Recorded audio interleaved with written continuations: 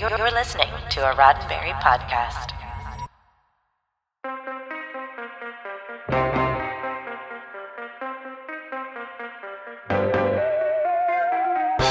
The space race between the American and Soviet governments was escalating in the early 1960s, but unlikely competition from the nation of Grand Fenwick proved to thwart the moon landing aspirations.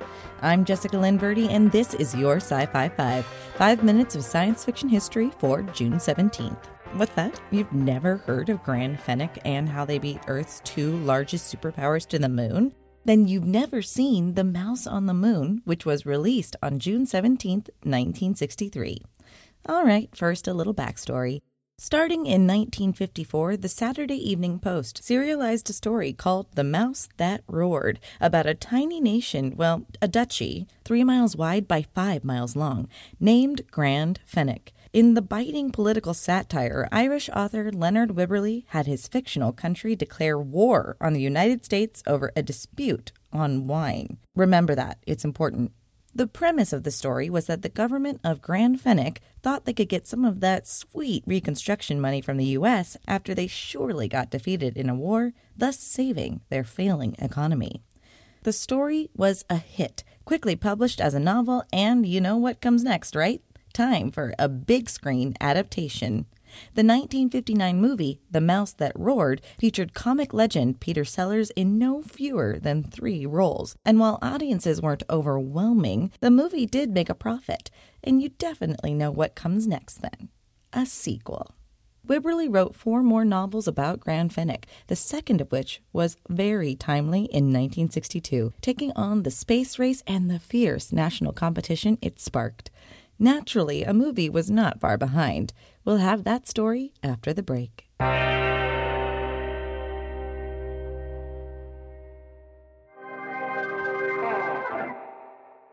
The Mouse on the Moon novel debuted in 1962, and it was just a year later that audiences saw it brought to life in cinemas.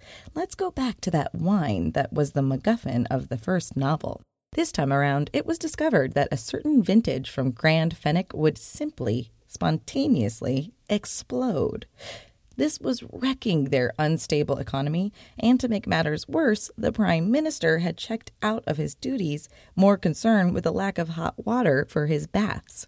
In a stroke of inspiration, though, he decides to ask the United States for money to fund the Grand Fenwick space program, but it's all a ruse to simply get money for new plumbing. Once word gets out, the Soviets are ready to bolster this new American-funded challenger by delivering a rocket of their own. Neither side thinks Grand Fenwick will make it to the moon, but to save face, they maintain their interest even while they think it may just be a cheap ploy to get money. Which it is. But the two people taking it seriously are Professor Kokins and the Prime Minister's son, Vincent Mountjoy. They're determined to get to the moon once the professor had found out how to turn that exploding wine into a gravity-defying fuel. In classic Tortoise and the Hare storytelling, they make it to the moon while the Americans and Soviets stumble all over themselves.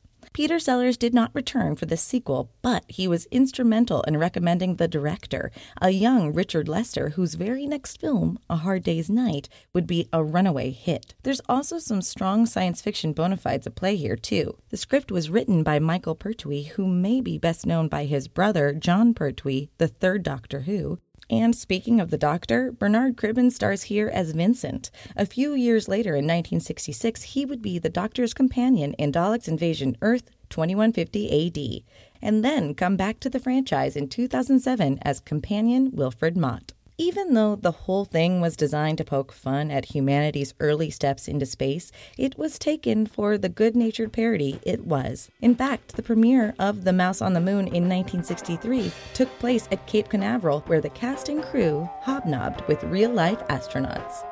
This has been 5 minutes of science fiction history, your daily SciFi5 for June 17th. SciFi5 is produced by Roddenberry Entertainment. Executive producer, Rod Roddenberry.